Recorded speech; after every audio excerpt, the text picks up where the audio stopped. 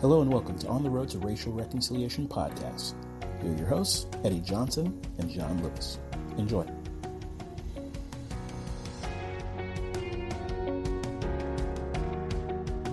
You came back and we love you for it. On the Road to Racial Reconciliation podcast with Eddie Johnson and John Lewis. John, last episode, you said you challenged me. I took it as a challenge. You said, what sports reference are you going to do for episode 6? Well, John, this is our LeBron James with the Heat episode. This is our Bill Russell with the legendary championship dynasty Boston Celtics. This is our championship episode, number 6. How are you, my friend? I'm good, man. I want to just say I don't want to say I'm 666, but I'm ready to go. On number 6. Let's do it. Ready for number 6. Yes, so good. Hey, we've covered a lot of ground, not a lot of scripture, but we've covered a lot of ground in this conversation that we've been having with our friends Grant, Nate, Ilya, Kira, and so far let's just give our friends, our listeners, a little recap. We've talked about Jesus, how Jesus is central to this idea of reconciliation. That's God's reconciliation plan for us, right? So he should be our reconciliation plan with each other. We went into that and we went from Jesus and we went to talking about that this is a hard conversation. Jesus had to go into Samaria. John chapter 4, that's our key scripture. And Jesus had to go to Samaria. He did the hard thing. He went through, I'm jumping ahead because that's how much we covered. And he had to do the hard thing. He had to go to the hard place, right? He met the person. He had to go through Samaria. He took the hard road to make this happen. And that's just amazing that we are really just a small number of verses into this chapter of John chapter 4. And we're actually just on the first verse. We are. I guess that is true. Right there. We're just on the first verse. We are going through John 4:4 one word at a time. And so last couple of weeks, we've been talking about that last word of John 4:4, Eddie, which is Samaria, that Jesus had to go through a region between Israel and Judah called Samaria. And we did say that relationships is key to this process. If we're going to become aware and acknowledge and action, Natasha Morrison's process that she introduced us to, that it's going to embed itself in real relationships. But I think we have to say that before you can really enter into into a particular racial relationship, it's important to know the big picture. Rather than starting with the individual, we start with the group. I call it the we before me. Could that preach, bro? Could that preach? That could preach, John. That could before preach. Jesus went to the well and to the Samaritan, he went to the place called Samaria. And so I think the order really matters. Like, I know if you introduce your podcast, you said, hello, hey, welcome back. This is Johnson Eddie with Lewis John. We probably would get some curious responses from our listeners, right? We definitely would, yes. We might do that. But you do that in any other country. I've traveled a little bit to Eastern countries. A lot of these countries, their last name comes first, because they know I'm part of a family before I'm an individual. So my grandson that was just born, he was a Lewis before he was Ezekiel, before he came out of his mother's womb.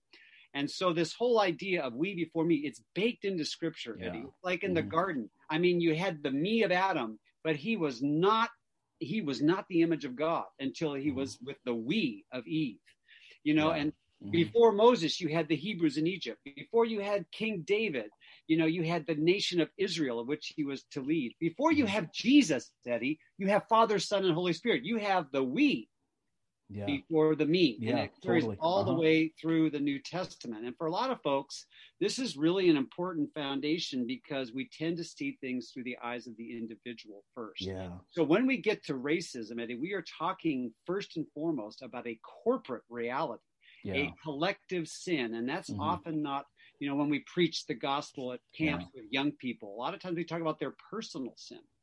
And people then can say, when they get to this conversation, Eddie, well, I'm not personally a racist. I don't do those kind of behaviors personally. So it's really just about all these individual decisions.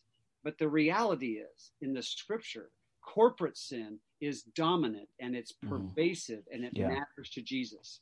You know, you think about Noah. That wasn't a personal, that was a whole group of people that were sinning. The Tower of Babel was a whole group of people that wanted to get to God. Slavery in Egypt, Baal worship. Then you get to the prophets, another example, corporate sin. They're not saying, hey, Sam, you have an issue. The prophets were saying, Israel, you got an issue. Assyria, Babylon, other nations. And so when you get to the Lord's Prayer and you hear something like, forgive us our sins. Forgive us this day you realize how deeply embedded this idea of corporate sin and corporate realities in the scripture. So, I know. Well, you know, you said the identity of our last name it speaks to our identity, our family. You know, my last name, Johnson, son of John, right? That's the history, right? It's to connect you who you're connected with. And, you know, we've been talking about in the last couple of weeks is really that. You know, we talked about that from our great influence from Brian Stevenson, almost blanked on his name there, the reality is that there are historical realities, there are assumptions, and there's institutional sin, right? There's been problems. We have built a racial problem that has come from these assumptions and these attitudes and these feelings, and has created institutional problems, institutional sins and institutional things that we now are dealing with today. Before we jumped on this pod, we were just kind of going over our notes, and let's bring this home to our neighborhoods, John, right? Where we live. So we live in the greater Tacoma, Washington area.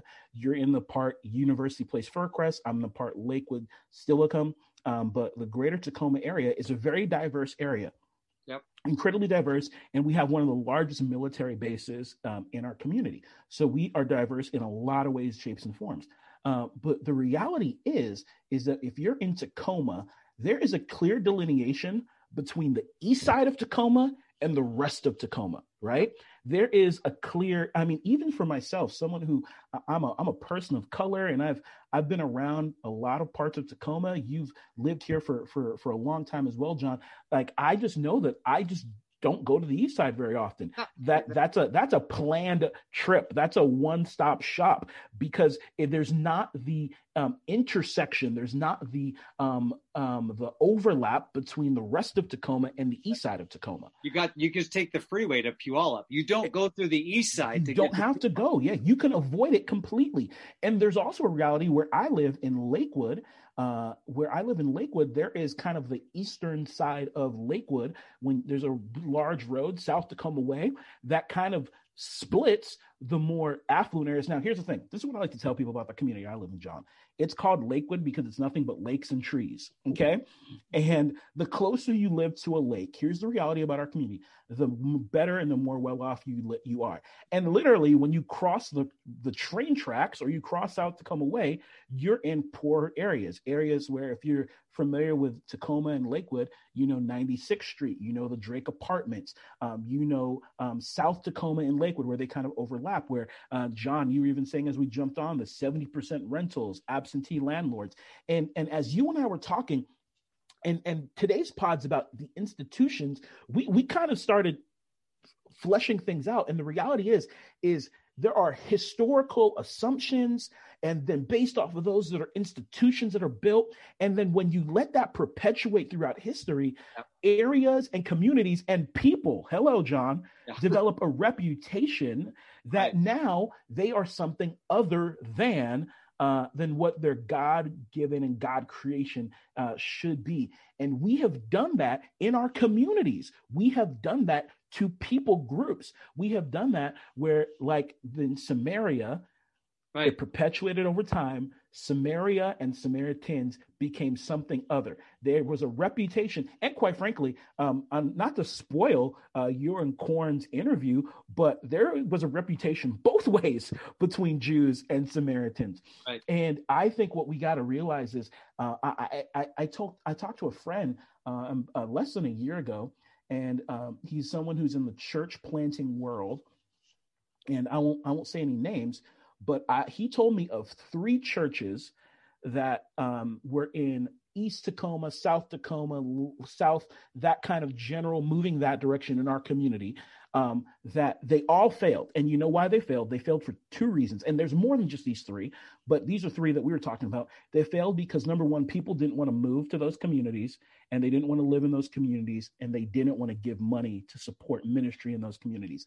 That's a reality. Well, right. And you wonder if the Holy Spirit is just calling more people to hip neighborhoods and places like Puyallup, or is it also just the reputation and the institutional realities that are shaping our expectations and our assumptions about where God's calling the church? And it's a great example, Eddie, of how even in the church we can get mixed up, the leading of the Spirit of God versus just being shaped, right, by these realities. Mm-hmm. Yeah. So part of what we wanted to do, and kind of the history of our dance together is we're just going to start embed ourselves in the woman at the well story, and then jump out to our guest and more of what you want to share. So I just wanted to highlight 3 realities that were institutionalized. Everybody knew about it. Everybody participated in the story of Jesus. The disciples didn't question it. Jesus was familiar with it. But for us just to be aware of how radical Jesus's relationship and conversation is to first immerse ourselves really briefly, but in these three institutional realities. The first was worship. So one of the things that they did is that each group had their own place of worship. Instead of coming to the Jewish temple, the Samaritans were excluded, so they had to build their own place of worship. So that means that all the pilgrimages and all the rituals were completely separate. You've heard the most segregated hour. I just was highlighting that in my notes. It's so true. Keep going, John. Yeah. And so same idea is that you have different buildings, you just institutionalize our separation. The other one would just be the laws. So the Jews came out and said, you Samaritans, you're impure, so your laws don't count. You can't keep the Mosaic law. So the Samaritans said, well, if you're not going to validate, let us participate in your Mosaic law experience, and we're going to create our own. And so then the laws began to move towards, the Jews said, we're going to make it a law that you're unclean. You think about this segregation, for example, in the South. We need to be separated because we don't want to touch, we don't have any contact, and the law is institutionalized. You think about Jesus not being able to touch the leper. You guys, I'm sure in Young Life told that story. They made that a law. And so those kinds of things, laws is another way. And that happens, of course, in American culture. And then last one is the road. This is the most famous, is that they built a road around Samaria. If you're trying to come from the south to the north, if you're going from Lakewood to Puyallup, they made a road called I-5, right? Yeah. And they made a road so everybody just got on that road. Yeah, it was inconvenient. It wasn't as fast. It was 100 miles out of the way. But the road institutionalized the assumption that we shouldn't touch, we shouldn't have contact, they're dangerous, we could get hurt, we don't know who they are. And so in the end, it just became a regular, unchallenged assumption. And maybe you can you think of other examples? I mean, roads in our time that divide neighborhoods. I think of, for sure the Hilltop in downtown Tacoma. There's roads that make it really easy that you never have to drive through the Hilltop. It's so true. I'll give another example of where I was born and raised for the first part of my life. I'm from Bronx, New York. I was born in Bronx, New York. And there is, in the 70s, if you are familiar with New York, you had the idea that the Bronx is burning.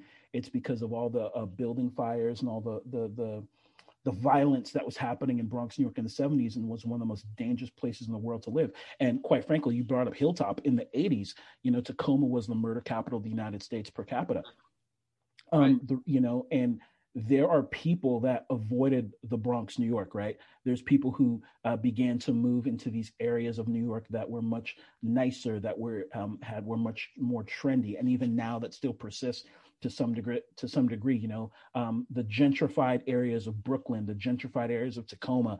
I've also lived in Las Vegas, Nevada, where I remember doing ministry in a community, the Williams district, the area, 1/3 of all the murders that happened in the area where I did, 1/3 of all the murders that happened in the city of Las Vegas happened in the area where I did ministry.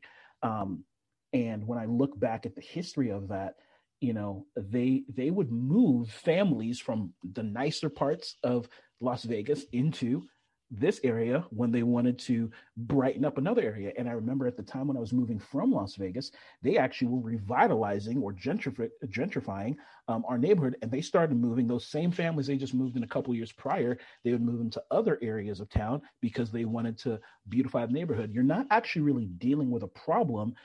You're just pushing it off to kicking the can down the road, and not really dealing with the actual problem that people have. And this is on the road to racial reconciliation, and we're probably getting a little bit into classism, not just race, but I do believe it all blends together, because once again, this idea that we paint people as other, and then we can justify now what we do to them and the systems that we build that hinder them and hurt them, and it just continues to perpetuate itself over time. That's it. And so, just to kind of transition here from our story in John to the story today and our guest, Eddie, I would just say that growing up and looking at the scripture from an individualistic perspective, I didn't initially see that Jesus's care for this Samaritan woman embedded him in caring about the institutional realities that were keeping her in bondage. Yeah. And so that reframes the way I see even just the events of this last year. Yeah, Jesus doesn't just care about, Rodney King or George Floyd. We can list the individual names, but it's moved us as a nation, I think, to see that maybe God also, does he care about police violence, railing? Then you go deeper, into what about the other institutional corporate sin realities of our time, like, unjust prison sentencing for Black folks. You mentioned gentrification, disparity in school funding. How about in the past? Did God care? Did Jesus care about the Jim Crow laws and the redlining or the segregation of the slavery? But the fact that our country had a constitutional line in it, that the Black person is, 3/5 of a person. These things mattered to Jesus, and that shapes the way that I hear the gospel and respond to it in my life now, in this season of our history.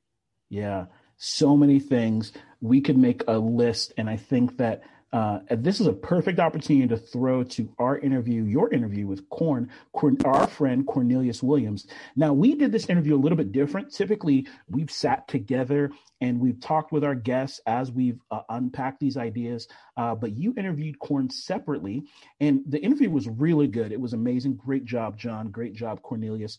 Our friend Cornelius goes by Corn, so if you hear us call him Corn, that's why.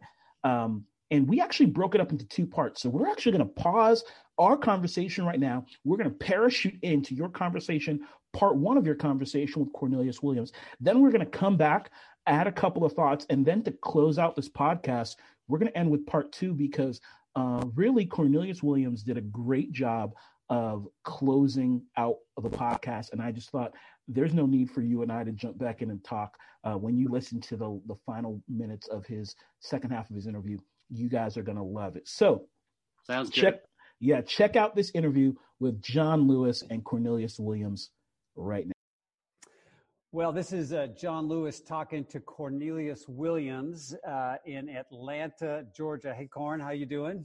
Man, great, John. Great to be with you. Yeah, thank you for joining us. And we're doing this portion of the On the Road to Racial Reconciliation podcast separate from the normal flow of beginning to end. Corn was available at this time, so I'm going to go ahead and introduce Corn, and then we'll jump into a couple questions on our topic today. So, Corn, love for you to just introduce yourself, briefly, maybe through the lens of, how in your calling you have been drawn in, shoved in, called into this journey of your faith intersecting racial reconciliation. Yeah.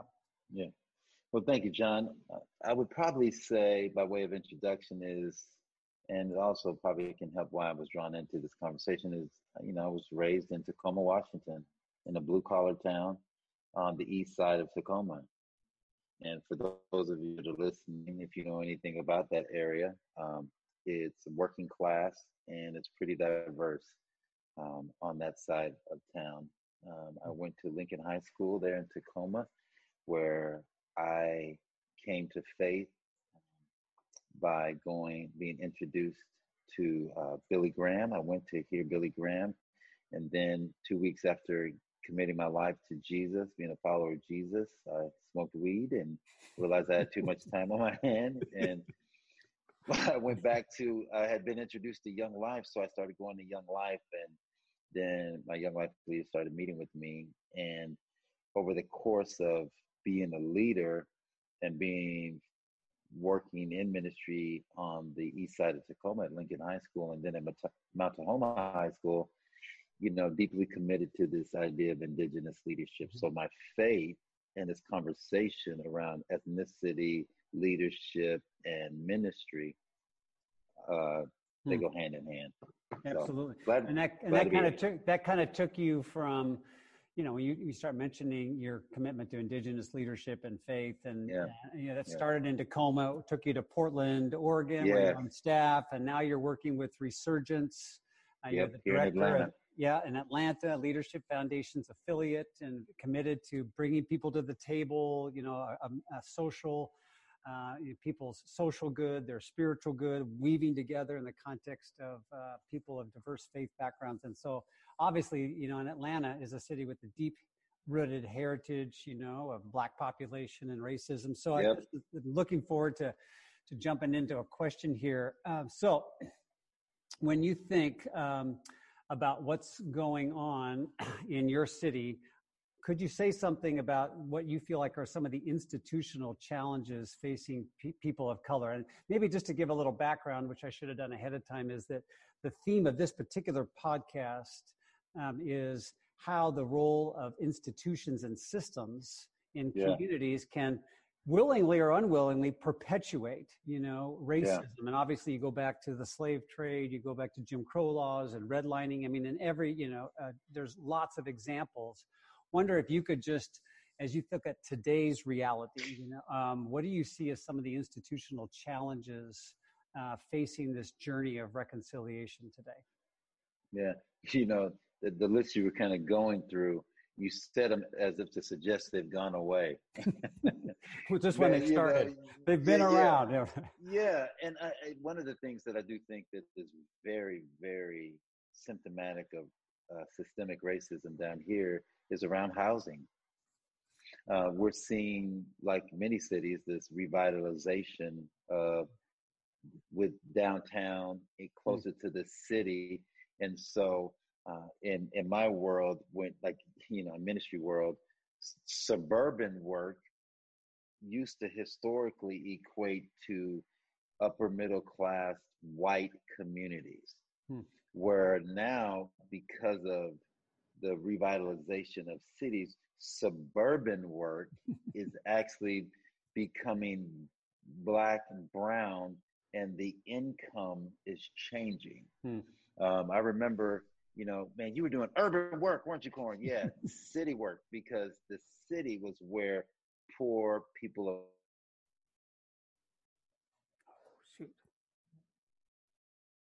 suburban work because of the housing. I think that's one way. Here, I live in Atlanta, so there's quite a few Blacks down here and whites. People still separated that way. I think, man, John, one of the realities around housing, and this, it also affects education. And so, and resources towards populations. And so another thing I see down here is the southern side of the Metroplex has fewer resources than the northern side of the Metroplex, right? And say something about that, Corin, because the system is set up, right, so that property taxes pay for education. Exactly. And so if the property values are lower, then those schools in those areas will continue to get a lower amount. And again, this is the institutional perpetuation of the problem. And just to highlight what you're saying. Yeah, no, I'll say this, like I work with kids in Gwinnett County, which is northeast of Atlanta, right? And so what's interesting is I was looking at the plan for the development, our county plan. And so if you really want to see or understand some of the systemic things going on, look at the plan of the county.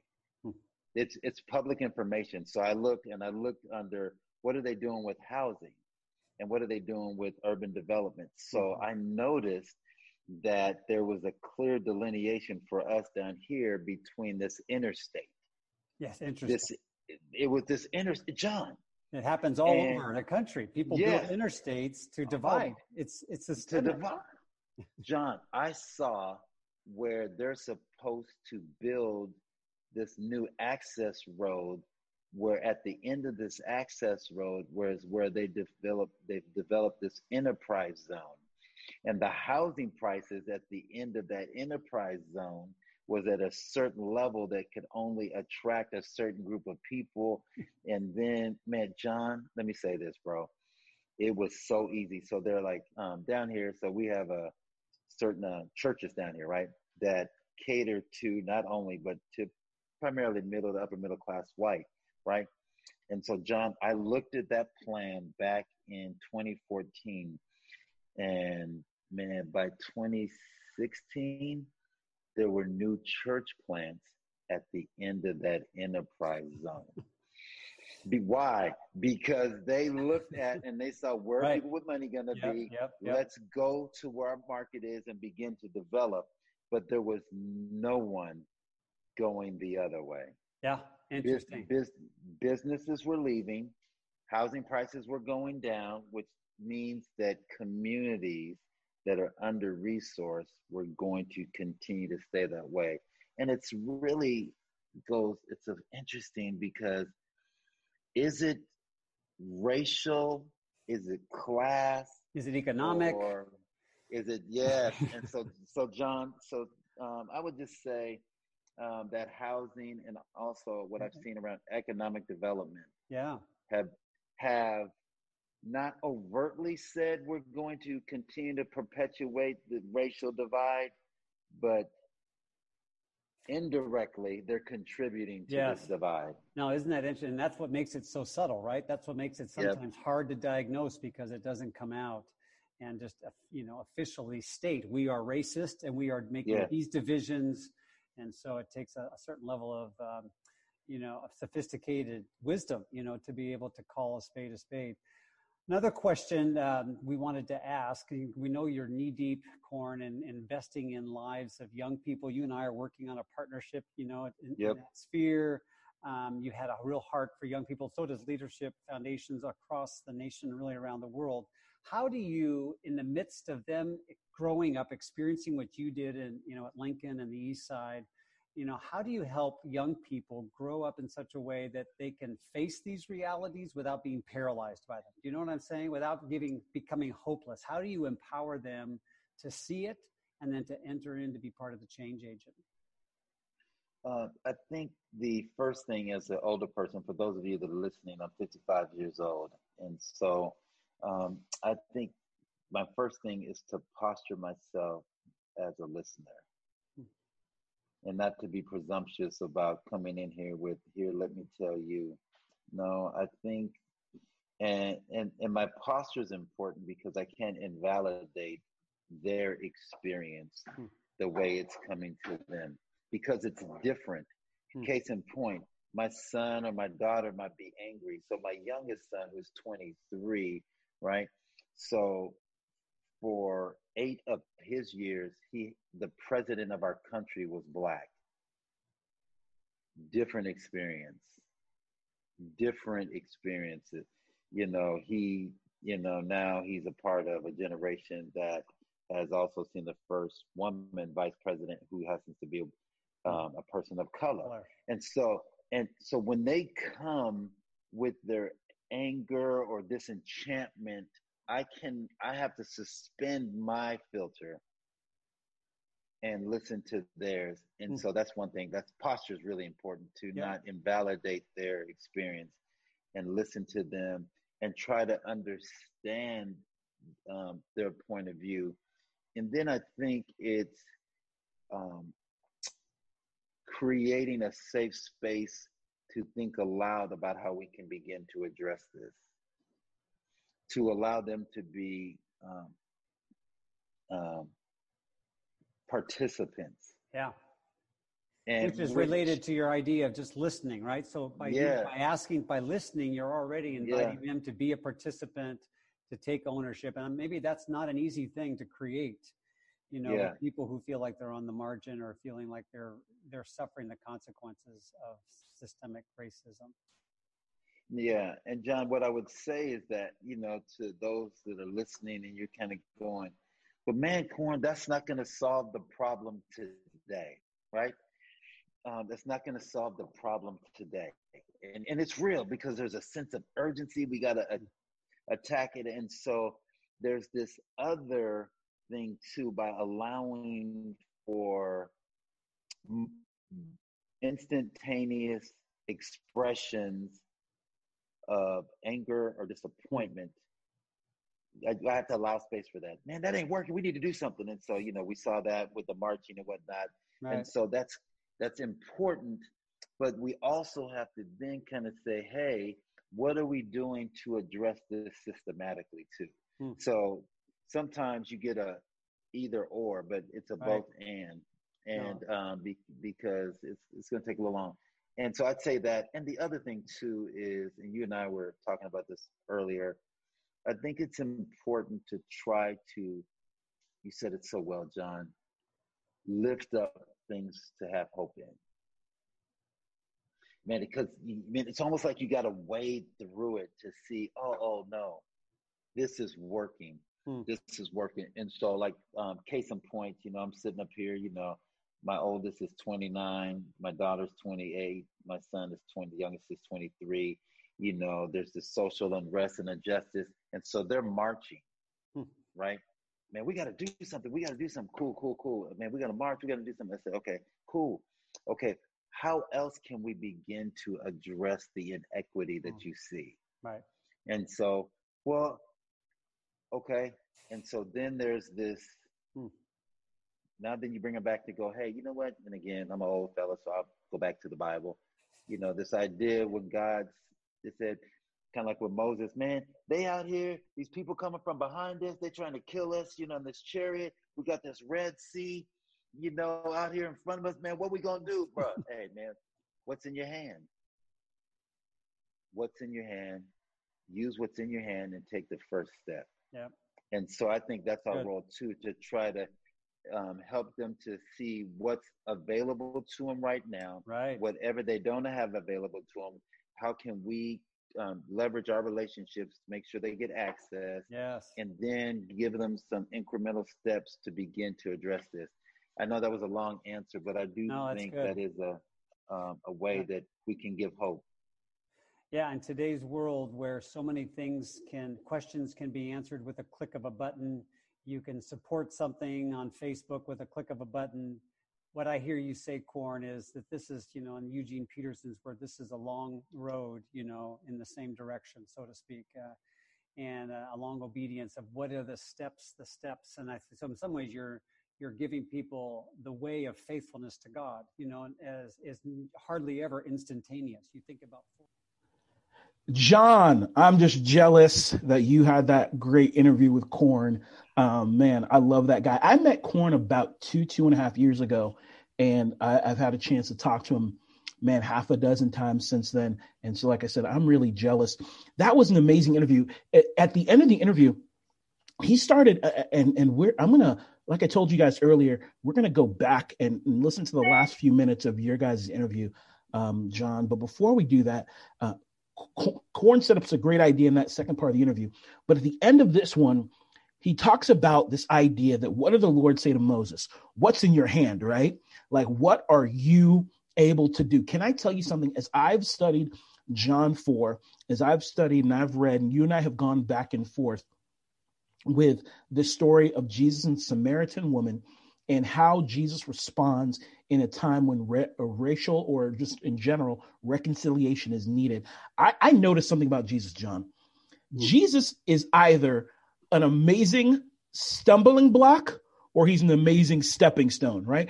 If you look throughout the scriptures, to the religious people who were resistant, were obstinate, were stubborn, he was a stumbling block, right? They rejected him. So he was like, hey, you can do this the hard way or the easy way. And you're obviously choosing the hard way. And he's a stumbling block to the religious folk. But to the people who need help, to the people who need restoration, Jesus is a stepping stone. And specifically, I would say with the woman at the well and with the people, the villagers of Samaria, he becomes an obstacle remover. He's someone who steps in to our historical messes, our historical or our assumptions and narratives we created, and our corporate and institutional sin that we've developed. And he steps in and he removes the obstacle that's in the way. Because quite frankly, John, that's how you and I start talking, right? Is, hey, we both love Jesus. We both see the pain of the world. Let's have this conversation. That's what Korn's doing. Korn talks about his kids. He talks about what's in your hand. What am I able to do now? I love his line. I'm an old school guy. Let's go to the scripture, right? He goes, hey, we know we've got the Jesus card going in our favor. We know that there's things we can do that practically that are available right now at our disposal. Let's step into it. When we were talking about this idea, John, you asked me a question and you said, what does it mean to be a stepping stone? What does it practically mean to be a stepping stone? And I think immediately two things come to my mind, John. Number one, 2 Chronicles 7:14, right? If my people who are called by my name, as believers, number one, I think it's okay to repent. It's not just okay, it's important.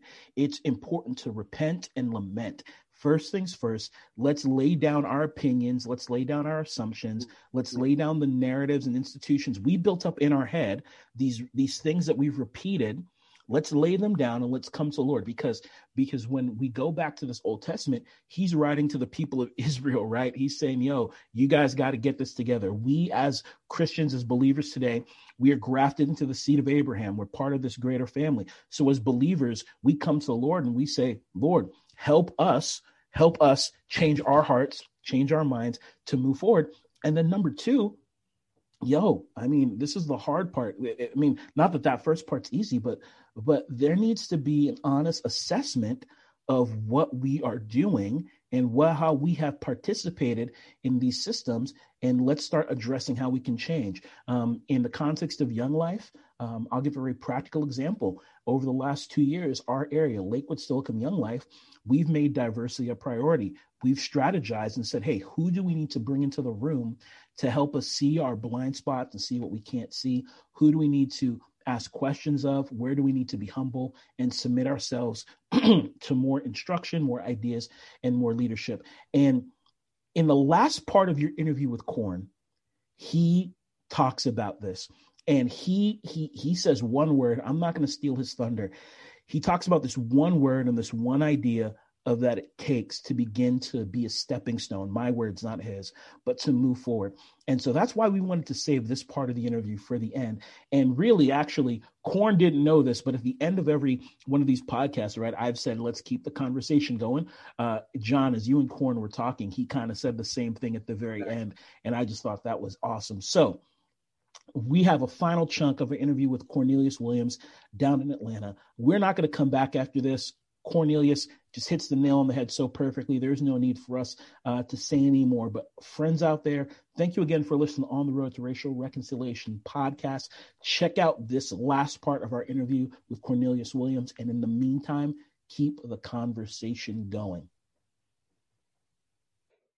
Well, Korn, I'd love to ask you one last question related, going back to that the story we introduced earlier today, the Samaritan road, so to speak, that Jesus took. He just went off the beaten track. He went a radical way, so to speak, with his disciples in his time to bring the issue to first and foremost to their attention. And so I think, Eddie and I are wondering, just in light of this new season of awareness, of public engagement at a variety of different levels around Black Lives Matter.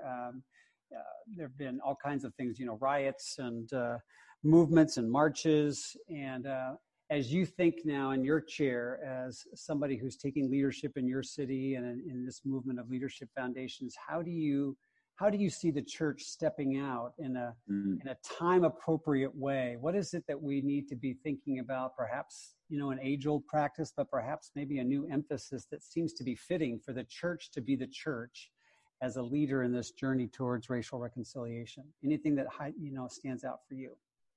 Oh man, John, there's always things.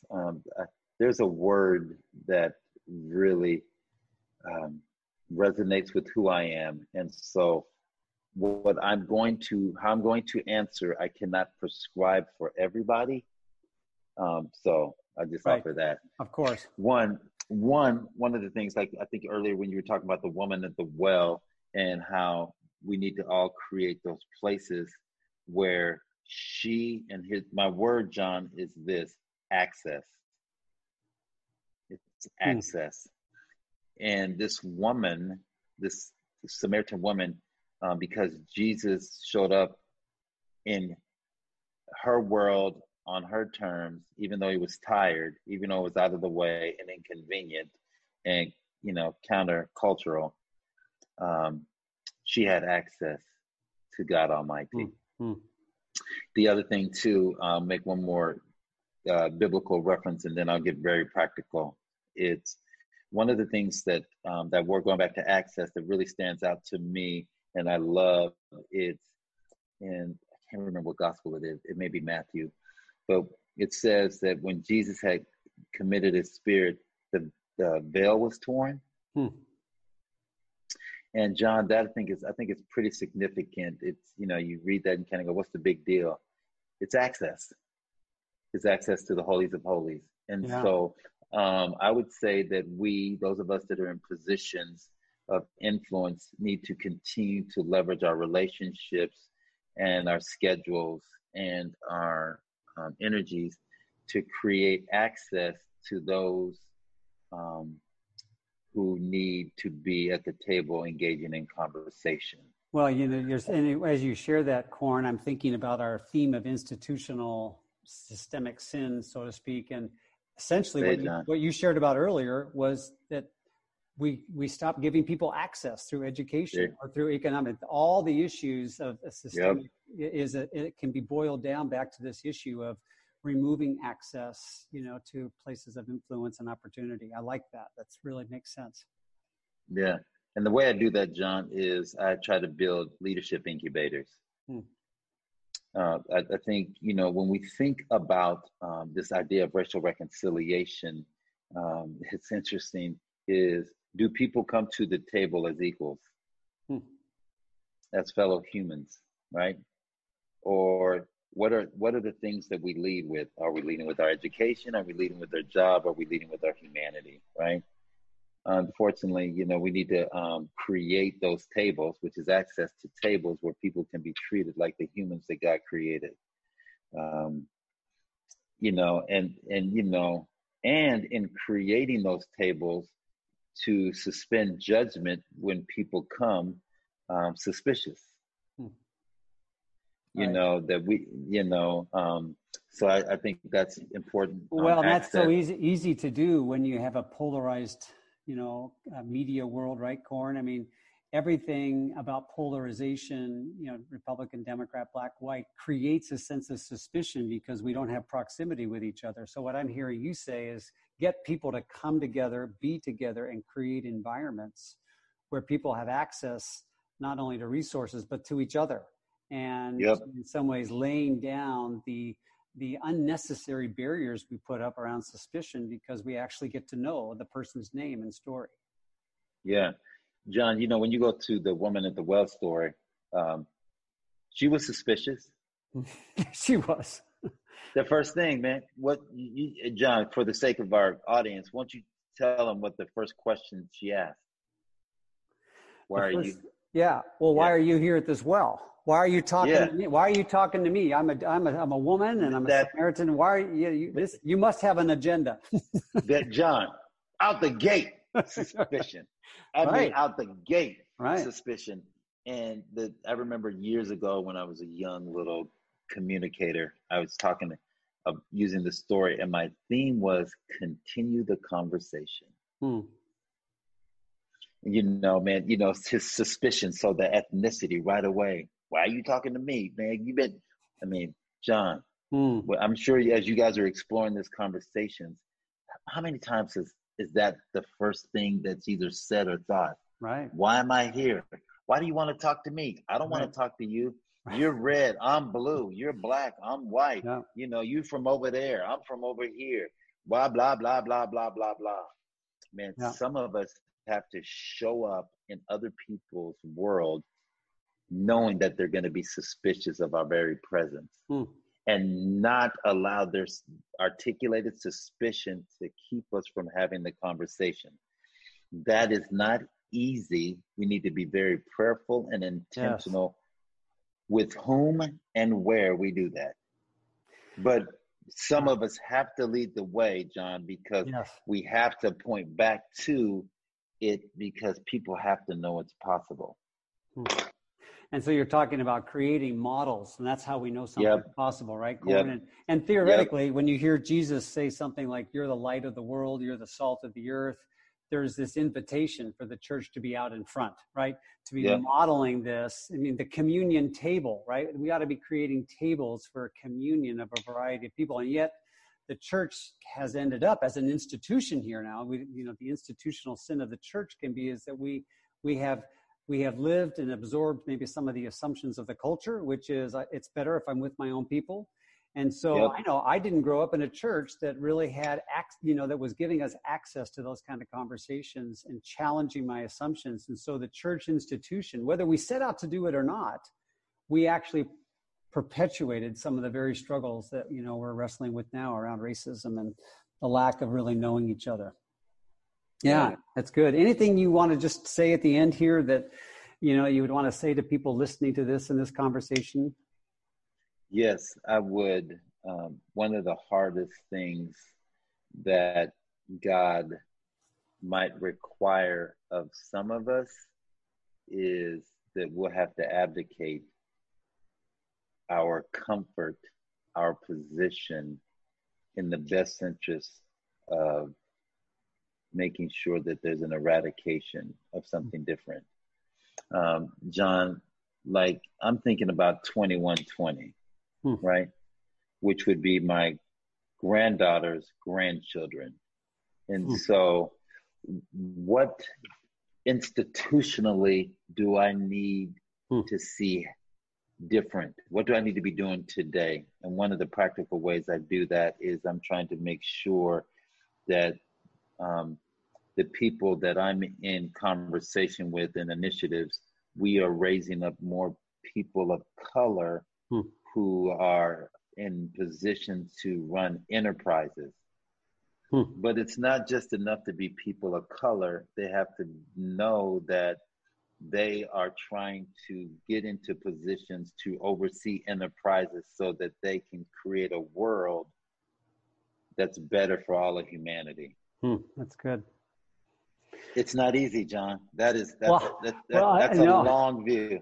But it has to start somewhere. That's kind of where we started some of this conversation, is that this has been a long journey for you, that your kids are learning that this isn't going to be a couple of marches and then it will all be over. And so if it took this many decades and centuries for institutions to embed racism and the lack of access, consciously or not, how long it's going to take a while, to undo that. And so do we have the commitment and the fortitude and the conviction to be in this? And certainly, being in it together is going to be crucial, which gives me a great appreciation to be, joining with you, Corn, in our work together and the revival and renewal of our friendship. Thank you for taking time to be with us, to share your story, your convictions. Best wishes to you in Atlanta there as you're in your own very important way, helping others on this road to racial reconciliation. God bless you, man. Thanks, Corn. Amen.